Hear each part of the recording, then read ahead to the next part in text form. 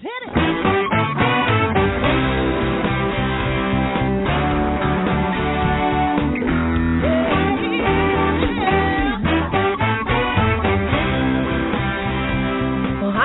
And welcome to Alzheimer Speaks Radio. I'm your host, Lori LeBay, and I'm so excited that you're joining us today. We are going to have a fascinating conversation as usual as we learn from people all around the world at all ages and stages of life. Stay tuned as we shift our dementia care from crisis to comfort. All right, here we go. What you think about, you will bring about.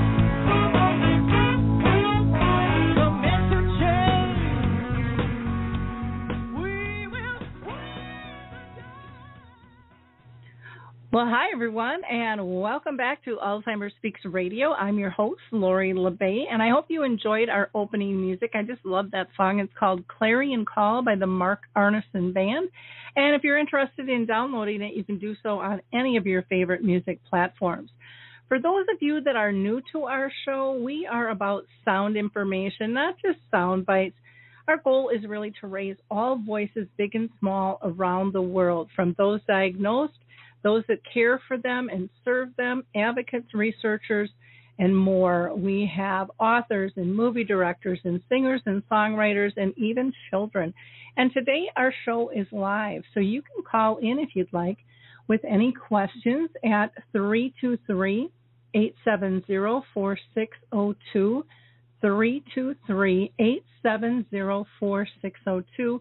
And our topic today is A to Z tips on giving care to somebody who is diagnosed with Alzheimer's disease. Now, before I introduce our guest today, I always like to do a few shout-outs. So first, I want to shout out to Dementia Map. It is growing, and it is so fun to see. For those of you that aren't familiar with Dementia Map, it is a global resource directory that serves those with dementia, their care partners, as well as businesses, organizations, and even our state and national groups as well. And there are 150 different categories there you can search. We are still growing. We just are kind of a pimple on the blimp right now as far as all the resources that are out there. But it's really fun to see people go, oh, my gosh, I had no idea this existed. Oh, my gosh, this is really going to help me. So check it out, and if you have a service product or tool that you would like listed in there, it's very easy to do. Just go to dementiamap.com, or you can always reach out to me, too, at radio@Alzheimer Speaks. There you will find things like the dementia or the Memory Cafe directory, Coral Health, who is allowing people to download still two of their apps, Music First and Coral Faith, till the end of the year.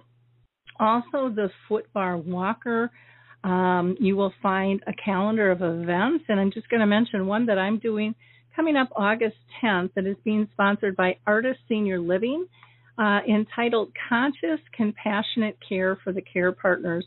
And there we're going to kind of explore that underbelly of giving care in a safe and fun environment. And we're going to dare to talk about things that people don't typically like to address, but is so helpful if we're going to live a healthy life. I also want to mention an international conference. It's called Together for Dementia, and that is going to be held on November 2nd, and it's going to be online as well as artist programs, so anybody can attend. The artist one is going to be a free program, and you can find more information about both of these on alzheimerspeaks.com on our homepage. We are going to hear from the Footbar Walker, and then I'm going to introduce you to my co-host and our guest today. Introducing the life-changing Footbar Walker. I'm Peggy from Danville, Kentucky, and I'm 91 years old. The Footbar Walker revolutionized my care of George. The saving that I made from having to put him in a nursing home came to about $192,000.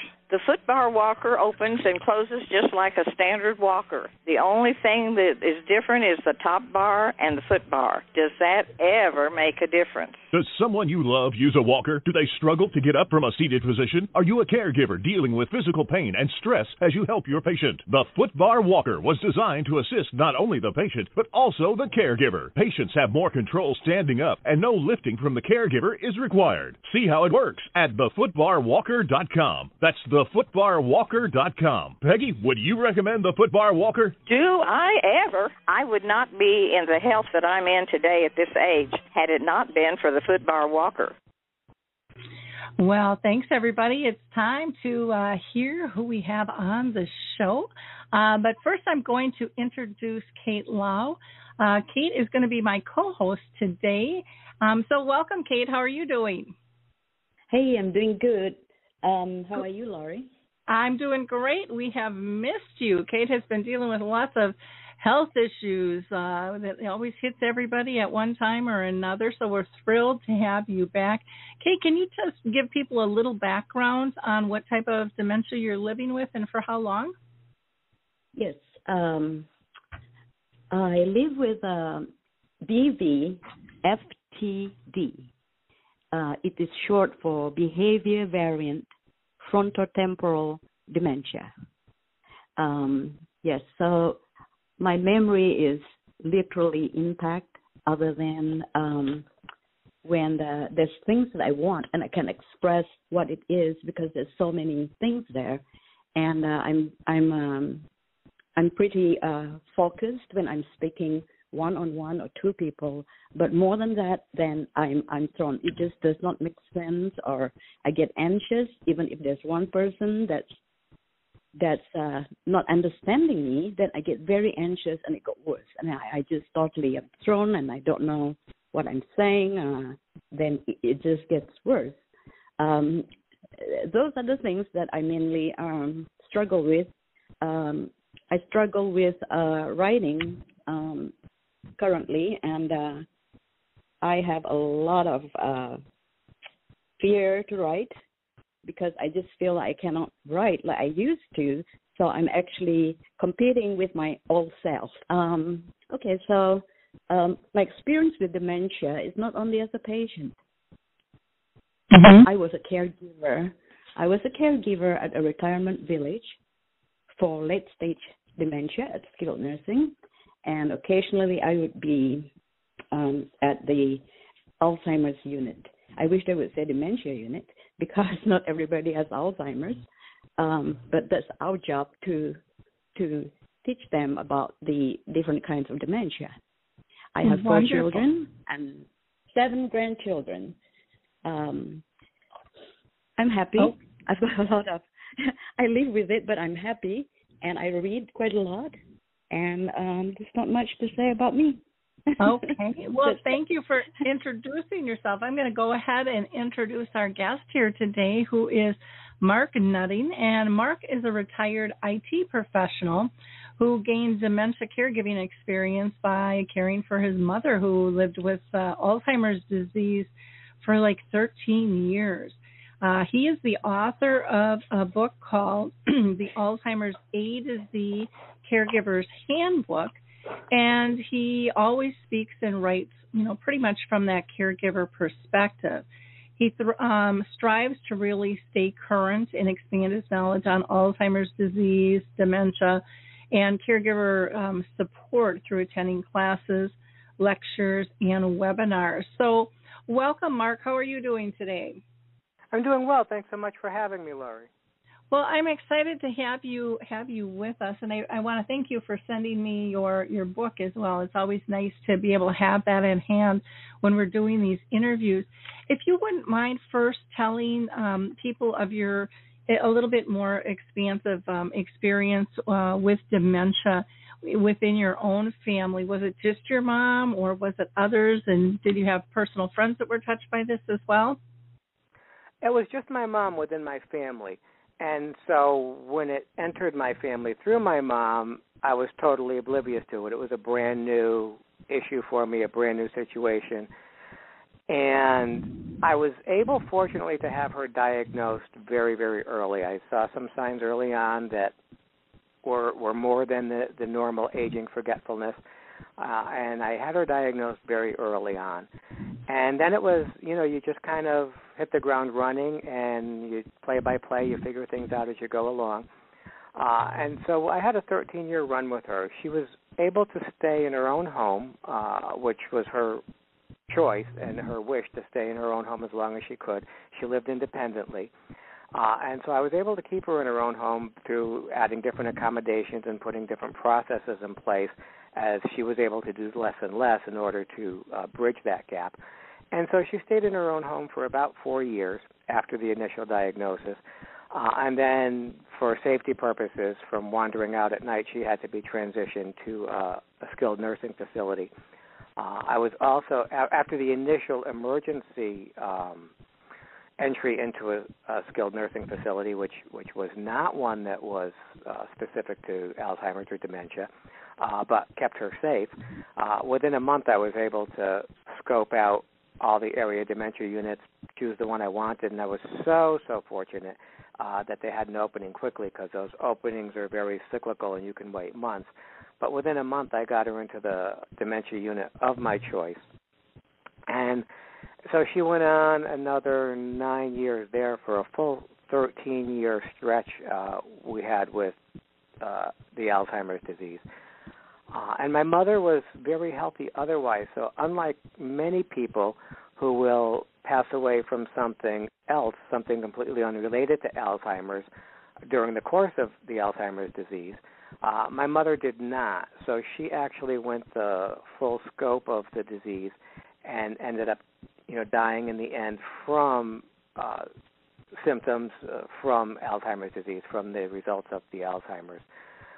And so it was a full run with the disease, from caring from her in her home. I was never a live-in caregiver, but of course that presented problems in and of itself, being out of the house but going continually for visits to the house to get things in place, to do things with her, and then to handle things from work remotely while I was out during the days. And that presented its own set of problems and issues. Sure. I'm sorry, go ahead. Oh no, I finish. I'm sorry, I didn't mean to cut you off. Okay, no. So once she could no longer be in her home, then the caregiving transitioned to overseeing the care in the nursing home. And I think what a lot of people don't understand, even some caregivers, once your loved one goes into a facility, if that's the course of action that takes for your family, your caregiving doesn't necessarily end, or certainly doesn't have to end. In fact, if anything, mine stepped up more, because now I had to maintain her. I felt I had to maintain her care and her care plan within the facility. I had to make sure she was getting the best care possible within that facility. So it was working hand in hand with management, with the program director, with the social worker on a continual daily basis to make sure all her needs were being met, that they were happy with things, that I was happy with things, and more importantly, that my mom was content and comfortable at all times. And so the caregiving didn't end. It just took a different feel and a different vision in order to carry it out. And even still, even while she was in the nursing home, on a personal level, there were still accommodations and things that I was putting in place myself, even above and beyond what they were putting into place. So the caregiving doesn't always end or doesn't have to end once your loved one is in a facility. And in my case, it did not. Again, if anything, it stepped up. And so we went 9 years in the nursing facility. And again, as bad as and horrific as the disease is, there were some good positive aspects, and one of them was that one of my wishes was that she wouldn't be alone when she passed away. And I was able to be with her. You can't always do that. Even if you're with them and you could just step out to use a restroom, you just never know. But I was with her at the moment she passed away. She was holding my hand, so she knew she wasn't alone, and she knew I was there. And so that was probably the best ending to that run that we could have had. So. Wonderful. Well, and I think that was an excellent point that, you know, caregiving doesn't end just because someone's placed, or it sure as heck doesn't have to. Though I'm sure people in communities see that, where someone does just kind of walk away and drop them off. And part of that is the stigma that they don't know who I am anymore. So what's the point? I'm just going to pull Kate in quick, because I know she mentioned that she had worked in a community. Kate, what was your experience? Did you see families walk away, or were families pretty involved when they had to place a loved one? You know, it's the reality doesn't hit at once when you see them leave, you know, because I think the person with Alzheimer will be like disoriented. She's all, you know, look around and actually very clueless, and you can't read her because she's new. But my feeling as a caregiver, my heart just breaks, because you think that your son or your daughter is just going out and will be right back, and you don't know where you're at. And that's why so many of them, as they progress in the disease, they always say that I want to go home, I want to go home, I want to go home. But this is their home, and you can't explain that this is their home. Now, a good caregiver would say, well, you know, your son or your daughter will come over. This is your home, but they will visit often. I think that is sufficient. Instead of saying that, okay, turn the wheelchair around, push the patient down another wing of the care facility, and said, okay, this is your way home. Now, that really, really kills me, because I don't know what's in their head. Do they expect to see their things when you do that? It's just very, very difficult. And the worst part for me is when I leave after my shift, about 7 o'clock. Some of the patients know a lot of them, I was at skilled. They were too ill. They were at end stage. But those that were just transferred, they knew my name, and they would say, Kate, Kate, Kate. And so some of the nurses or nurses' aides would just kind of shield me from them seeing me, and say that she needs to go home sometime. Like, she needs to eat. Do you understand? I said, don't say that, you know. I'll just give him a hug and said, hey, I'll be back tomorrow. That's mine. That's my take of it. So, Mark, how do you feel when the first time you drop off your mom as a caregiver? How do you feel? Well, when I first brought my mom to the dementia unit, again, she had been in the first skilled nursing facility on an emergency basis, so there was really no preparation time for that. But in transferring her to the dementia unit of my choice, I had gone there ahead of time. I had taken her most prized things from her walls in her living room in her home, and I had adorned the walls in her bedroom at the dementia unit with those things.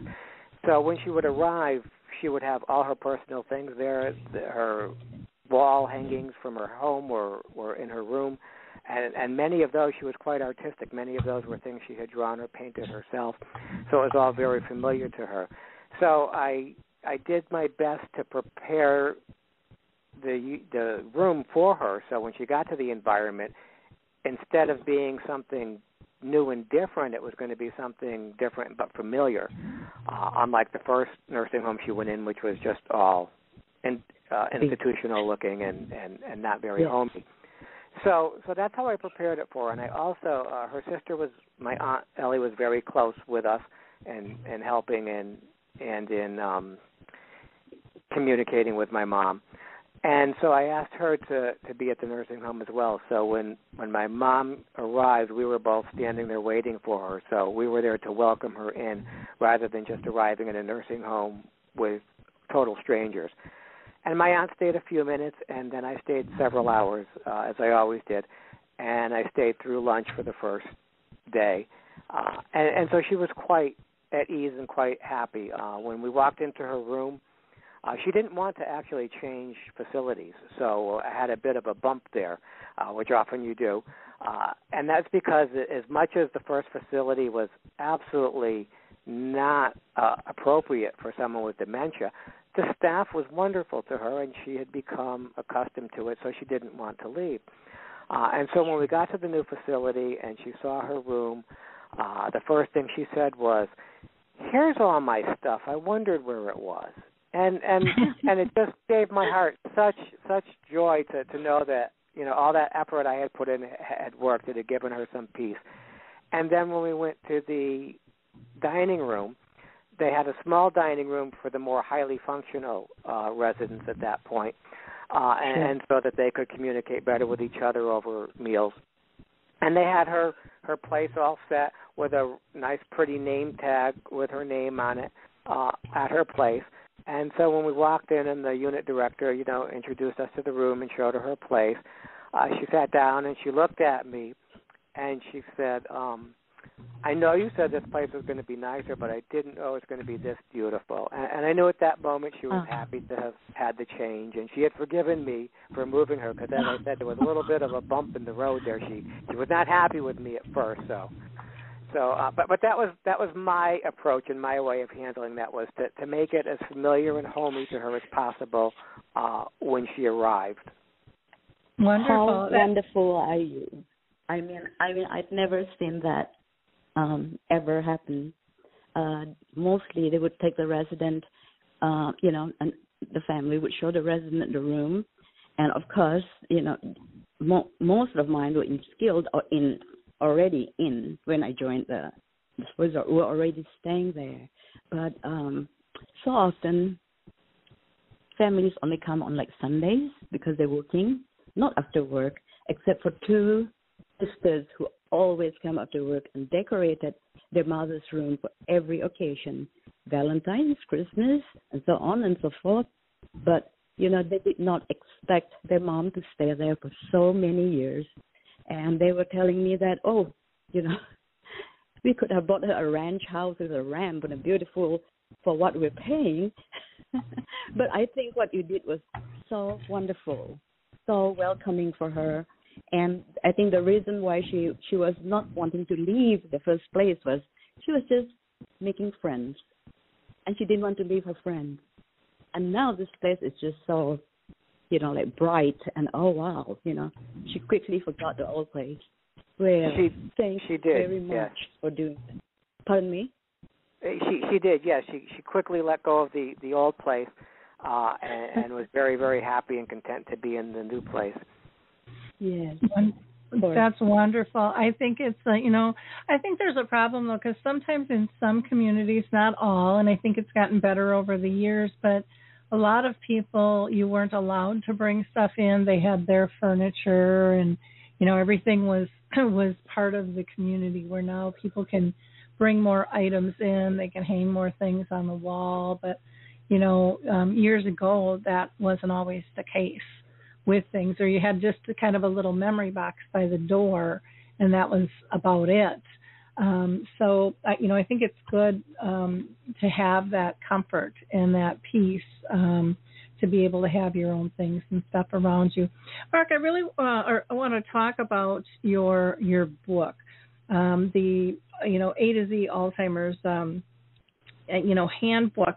What made you decide to write the book? And also, I always like to ask, why did you pick the title? Because I always find that fascinating as well. Well, ironically, I never had a goal in life to write a book of any kind, certainly not on Alzheimer's disease.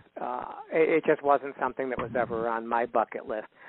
But, of course, the years of experience with my mom, and during our time at the nursing home facility and the dementia unit, as I said, we were there for 9 years.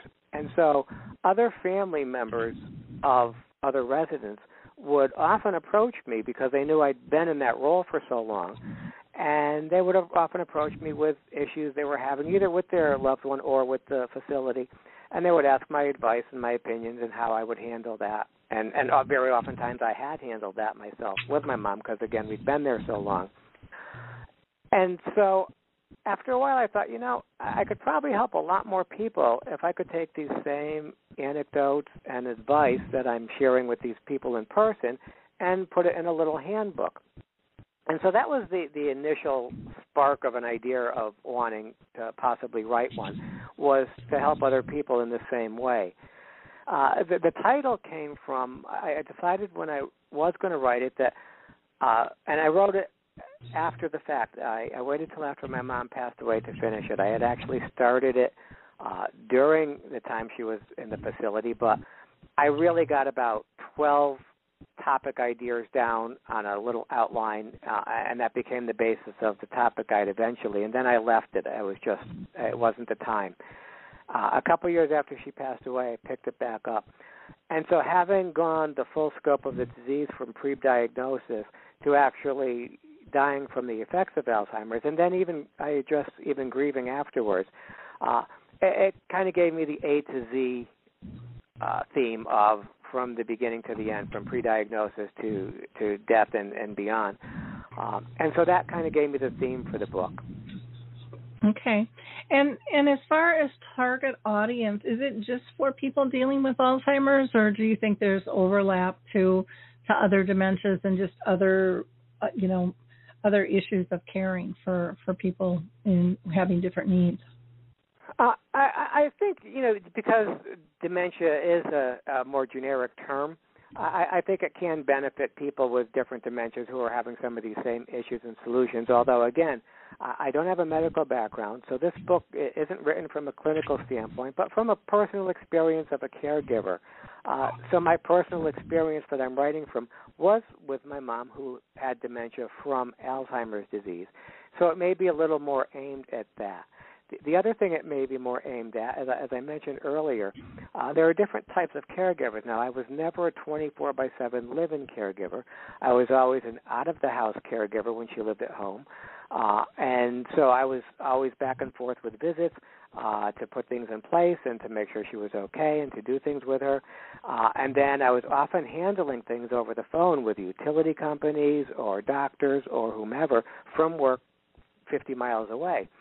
And so while many of the issues and solutions I discuss and talk about in the book will cross over from one type of caregiver to another because you're still dealing with the same dementia and Alzheimer's disease, but probably it would be a little more pointed towards somebody who was doing that out-of-the-house caregiving, because some of the issues I had were unique to being that type of caregiver, and a live-in caregiver would have some issues that were unique to them that I didn't address because I didn't live those.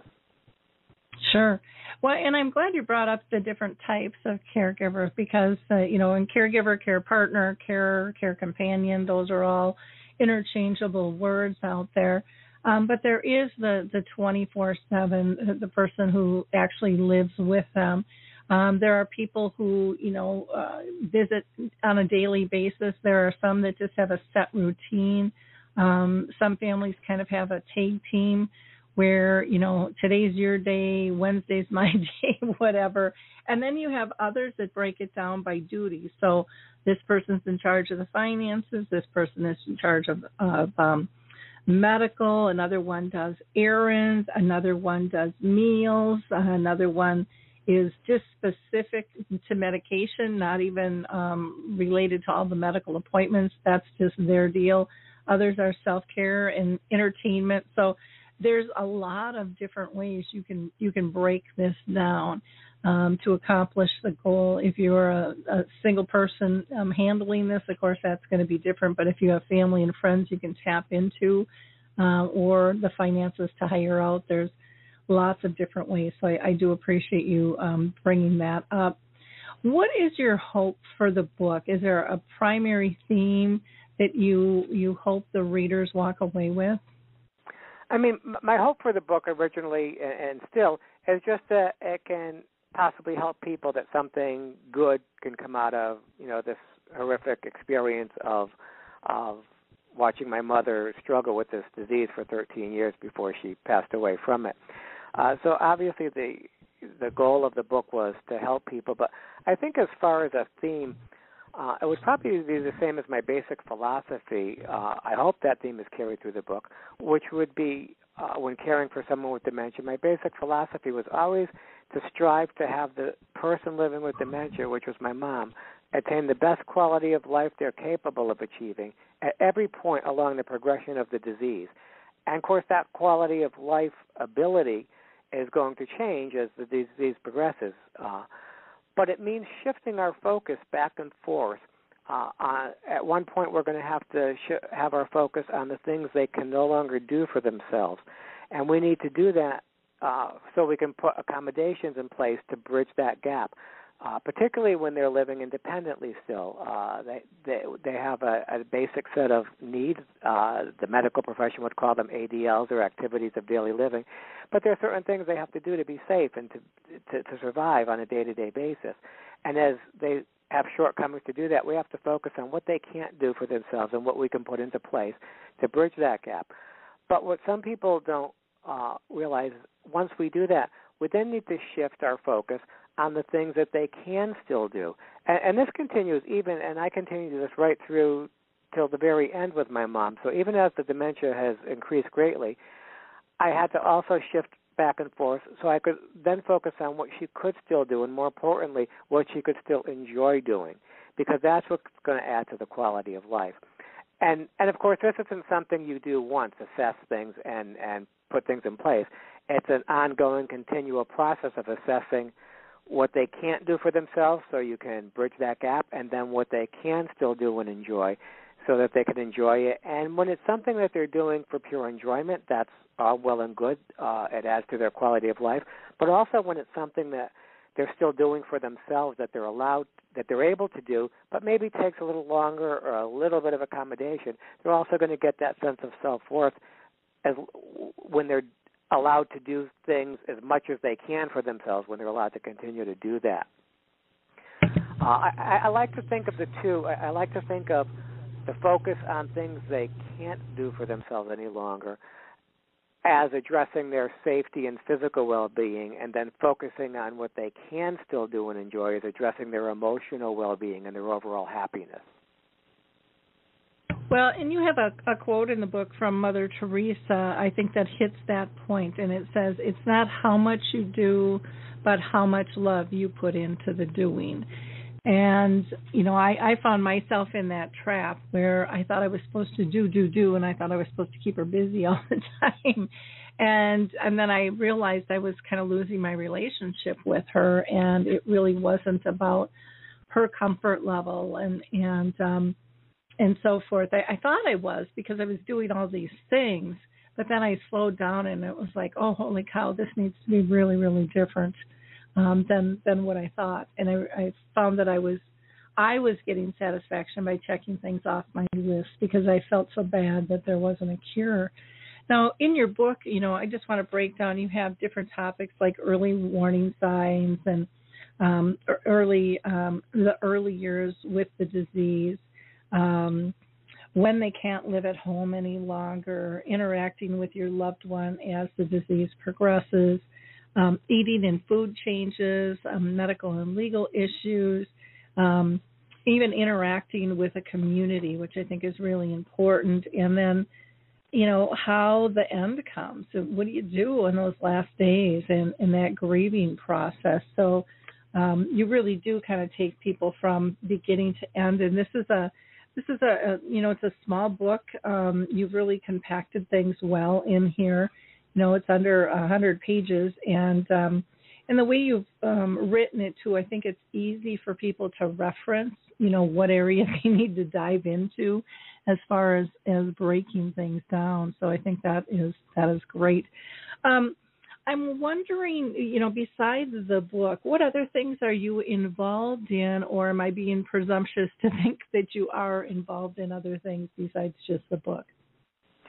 No, indeed I am. My effort after my mom passed and as I was healing from the grieving process, and I just started to feel that tug and that pull that it was time to give back. I mean, I did give back continually by helping other family members and other residents while my mom was alive. But once she was gone, I felt like somehow this wasn't done, which I thought it would be. While she was living, once it was over, it would be over. And I thought, this just isn't done. It just didn't feel right. I thought some more good had to come out of this, and I felt I had something to give back after the 13 years of experience. And so I wanted to do that, and the book was just one way to help other caregivers, but not the only way. So in addition, I also work with caregiver support groups, and I also present education and information sessions about Alzheimer's and dementia to the public, both to give a general education, but also to help educate people who are living in the community, because in our communities we have people living with early dementia that are still functioning in the communities, and we encounter them all the time. And so it helps to raise people's awareness to how to interact with these people in our community as well. So those are some of the things I've been doing to help caregivers and just the cause in general. Because of the pandemic, I started a lot of this work in the past year virtually online, much of it through Zoom. And just now, as our country is starting to open up more and more, I'm setting the stage to start doing some of these things with in-person groups locally, which I'm very excited and looking forward to working with people in person again. Although I think the pandemic, will leave us with some benefits, and one of them will be that I think some of these virtual caregiver support groups will continue on, because there's still going to be a need for people who that works better for than an in-person group. I think a lot of people have noticed that they're having a bigger reach, a broader reach from people who weren't able to leave the house. But then there are a lot of people that don't care for the online, and so now, through the pandemic, then they weren't being served. And so it is a hard balance. But I do think we need a hybrid out there, and I just want to pull Kate in to kind of get her thoughts on that. Kate, what are your thoughts in what you're seeing with people living with dementia, the in-person versus online, or combination of both? What do you think will meet the needs the best? You mean to reach out to them, is that correct? Yep, correct. Some of my dementia residents, they lost their sight in skilled nursing, and that might not have anything to do with the dementia. But I don't think audio is a bad thing. Mm-hmm. We don't know what they understand or what they're not. When you say looking, what do you mean by that? Do you mean that watching him on TV, or one-on-one coming to visit, or? I don't quite understand. Oh, in terms of what do you think people prefer who are living with dementia, in person or online? And same with care partners as well. Yeah, in person definitely, because they need not only the one-on-one, they lack touch. They lack being touched, being hugged, being, able to interact with someone, that there's still a person in there who just wants another person. You know what I mean? It's just like staying alone with a group of people, but then it is not personal enough. They're just people. And no dementia patients I've seen, well, maybe a few, would hug each other once in a while, and because they just feel like it. You never know what they want to do. But definitely, a visit from family and friends would be great. And before I forget, Mark, I've been looking for a good dementia book. And it's been a long time since I read a new dementia book. I read quite a lot. I think it's an escape thing lately on my Kindle. However, your book is A to Z Alzheimer's. Is that correct? That's correct. Okay. And you have a workbook that comes with it? I do not know. It is one book, and it's a very small, concise book. One of my issues when I was starting caregiving was I found books were very large, hundreds of pages, and I just didn't have the time or the head to go through hundreds of pages looking for something. So, as Laurie stated, I did write the book. It was deliberately by design a small, concise book, and it would seem an opposing goal, but it was also to cover the full scope of pre-diagnosis to death and grieving. And so because those seem contradicting issues, obviously the compromise was to write about the full scope and to write something small, something short and sweet about each one. And I did arrange a topic guide that, while somebody could make a short, easy read of the book cover to cover, that also either without having read it first or having read it through once could then refer to that topic guide to hone in on something specific that they're having a problem with right now, and they want to look at that issue. So I tried to kind of cover all those bases. So it is I feel a good book for somebody to get a good overview of all the different parts and issues that they may encounter, because obviously no case is textbook. Everybody is slightly different. Yes. With a little bit of something on and everything. It's by no means meant to be an exhaustive writing on the disease. Yeah, I might have misunderstood. I thought it comes with a workbook, and I'm excited to read your books. I'll go to Amazon, and yes, I've been reading books, and I never ever know myself to not finish a book before I start another one. There was a time when I had 5 books going and just pick up this and this and this. However, this is exactly what I need. And, people with early onset dementia, unfortunately, we have more and more of those. I am sure they're going to love this book. And caregivers at nursing facilities, caregivers at home, like Laurie for 30 years. I don't know what she read. Maybe with a lot of scientific terms, like people with dementia cannot understand. There's lots and lots of people. I'm with several support groups online. I'm admin for a couple of them. And questions, amongst themselves, of course, and do you know of a good book? Because this book's so hard, I don't get it.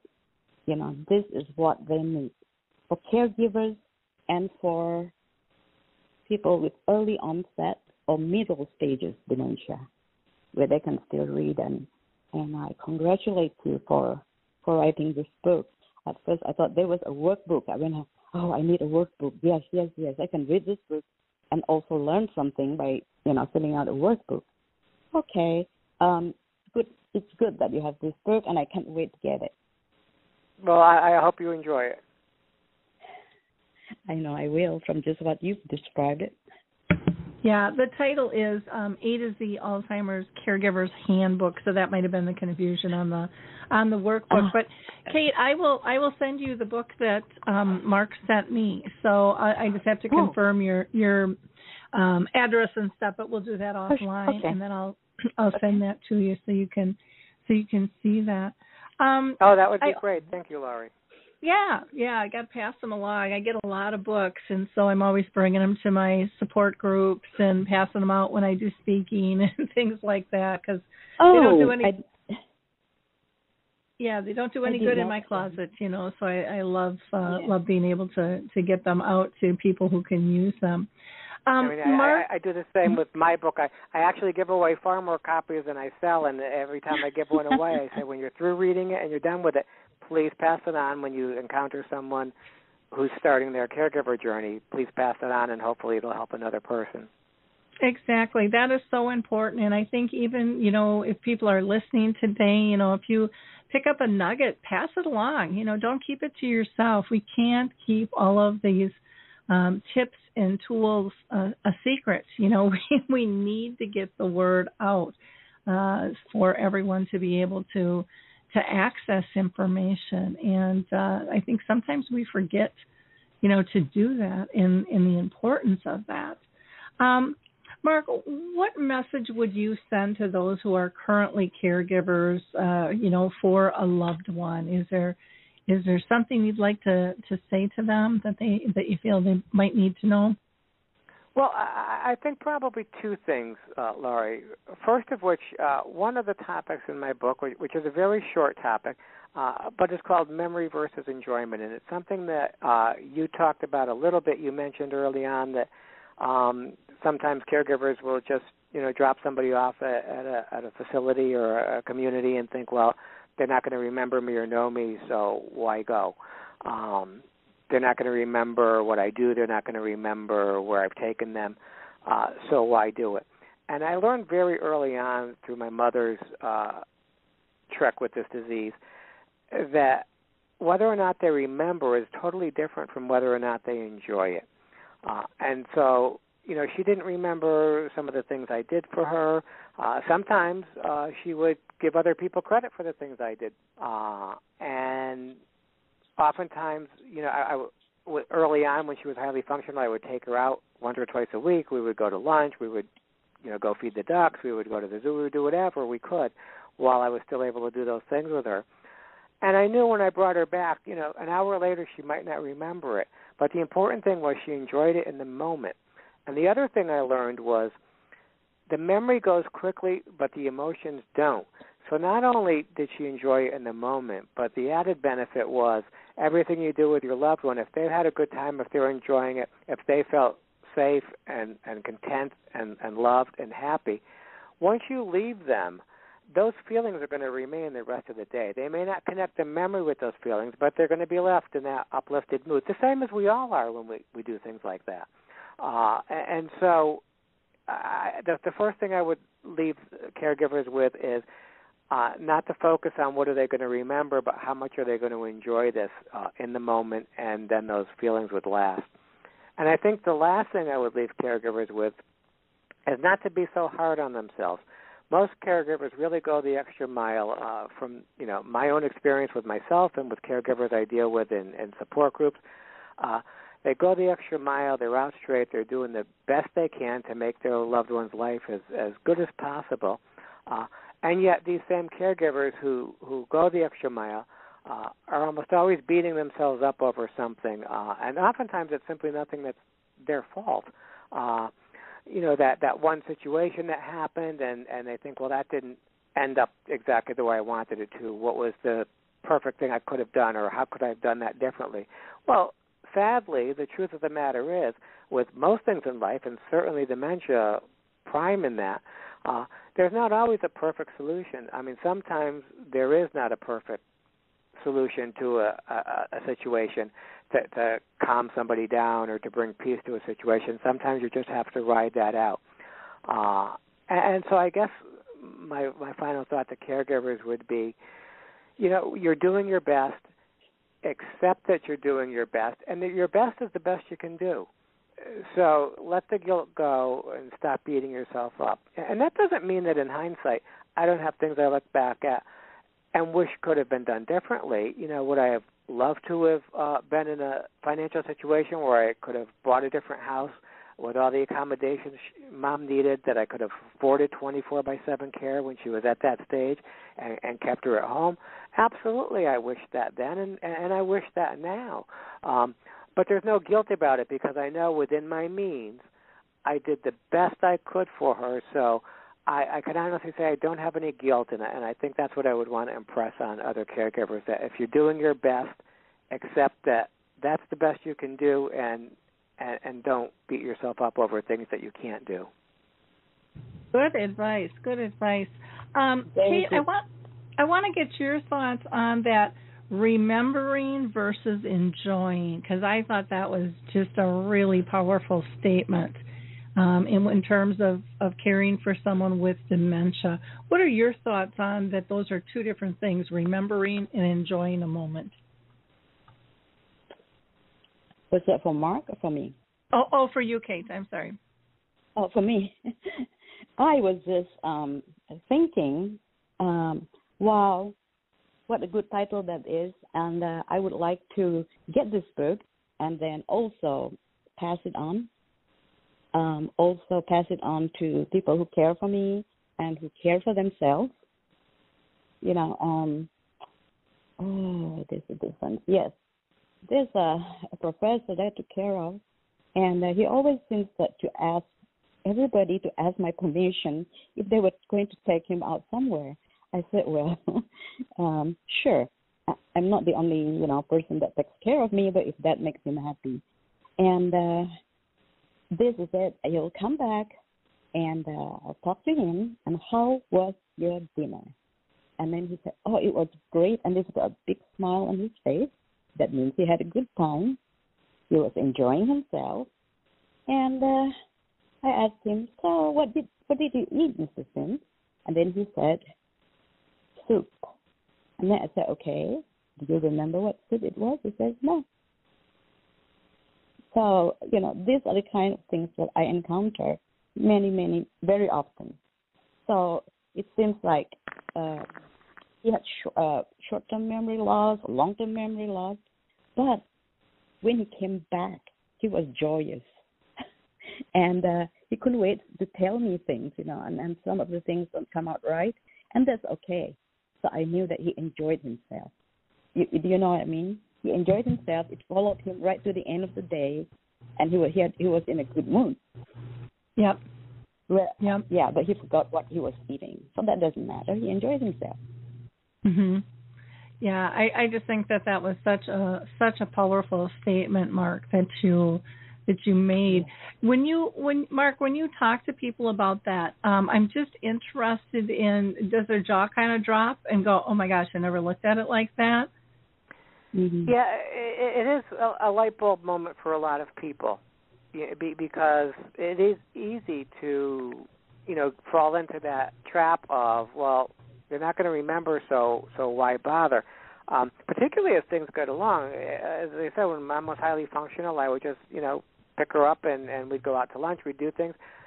But then as the disease progressed, it became more and more difficult, to where I needed a walker, and then I needed a wheelchair, and then I needed to hire a private CNA when she needed help in the restrooms. And then, of course, at the very end, when she was wheelchair-bound, then I had to hire a lift van in order to get her to my aunt's once a month. Then we were down to once a month for lunch, but just to get her out for that change of scenery. And the logistics, were just draining. And there were times where I thought, geez, is this worth it? And she doesn't remember an hour later going through all this. But it was like, no, because I knew she enjoyed it so much in the moment, it was absolutely worth it. So if you haven't lived it, it can be a light bulb moment if you haven't discovered that on yourself yet. Yeah. Well, and even, you mentioned about, getting a car for transportation. I remember how frustrating that was, because they're like, well, when do you want us back? And I'm like, I have no idea how long she's going to last, if it's going to be a half an hour or a full day, And so trying to get people to understand that was interesting as well, or because you hate to, if they're really engaged, you hate to cut it off. When people are really enjoying themselves. And so there's a lot of different learning curves in this whole process. That's for sure. Well, I so appreciate you spending time with us today on this. I can't believe our hour is just speeding away. We've got about 7 minutes left. Kate, anything that you want to add on that you think listeners should know when it comes to giving care? Mark, thank you for writing the books, and definitely the one that you mentioned, something on engagement. What is the title? Memory versus engagement. I'm going to learn so much from it, and I've already learned. I keep quiet quite a bit this time because I'm listening and I'm learning. These are things that even I don't think about, And now my caregiver, curious. I want to read this book so I know what they're doing. They're going over and above, what they're supposed to do. So thank you, Mark, for being here for us. And I will pass this on. Oh, you're so welcome, and thank you for joining the call. It was a pleasure meeting you. You too? Yeah. Now, we need to make sure that listeners know how to get a hold of you, Mark. So I just want to go over that, because that would be way too sad if we didn't get that information out to people. Yes. So your website is bookmark.marks, and that's plural, universe.com, bookmark.marksuniverse.com. And then your email is bookmark@marksuniverse.com. You are also on LinkedIn, so if you look up Mark A. Nutting, you will find him there. The book is also listed on Amazon, so if you put Mark Nutting in, it will come up. Any other contact information you want people to have, Mark? No, I think that would be it, because even if they just get to my primary website, again, which is bookmark@marksuniverse.com, on there is a link from my email, which is the bookmark@marksuniverse.com. There's a LinkedIn link. There's, the bio and author page. There's pictures of my mom and me during the journey. So pretty much anything they might want to ask or get in touch with me with would be from that book's homepage there. Okay. I also have a link that I just added recently for resources and events when I am doing an information session or those types of things. I now post them on there as well. Wonderful. That's fantastic. And I want to thank you for being part of Dementia Map, too. People can find thank you so much for. Yeah, I was happy that you provided that. Definitely a needed service. Yeah. No, we want as many services, products, and tools and information listed on there for people, because we all learn different. We need different things at different times, and every family, has their own priorities and family dynamics. So there can never be too much information out there. Excuse me. And then if people want to reach out to Kate, Kate is on Facebook, and you can connect with her there at, is it Kate Lau Booth that you're under, no. Kate, on Facebook? No, it's Kate with a C, Kate _A_ Lau, L-A-U, that's my last name, at yahoo.com. Okay, and then on Facebook it's Kate, C-A-T-E, and then Lau, L-A-U-Booth. Yes. And for myself, you can always reach out to me at radio@alzheimerspeaks.com. Maybe you can be our next guest. We're always looking for people to interview, and our main website is alzheimerspeaks.com, and hopefully in a couple of months we'll be launching our new site, which I can't wait to do. So look for that. It's going to be much easier to maneuver through. In the meantime, have a wonderful, wonderful week. And let's see, Thursday, we are going to be talking about utilizing music as self-care. So that's going to be a really good show as well. And that will also be a live show. So if you want to call in for that, you surely can. I know a lot of people with podcasts listen afterwards, but when we're live, you are always welcome. Again, we are here to raise all voices and just make the world a better place when it comes to dementia. So thanks so much, everybody. We will talk to you next week. Mark and Kate, it's been a pleasure speaking with you. Bye now. Thank you, Laurie, so much for having me.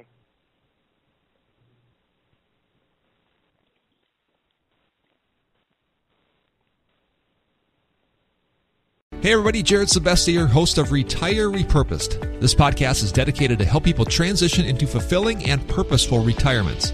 Retirement is a big life change. In fact, the two most dangerous years of a person's life are the year they were born and the year they retire.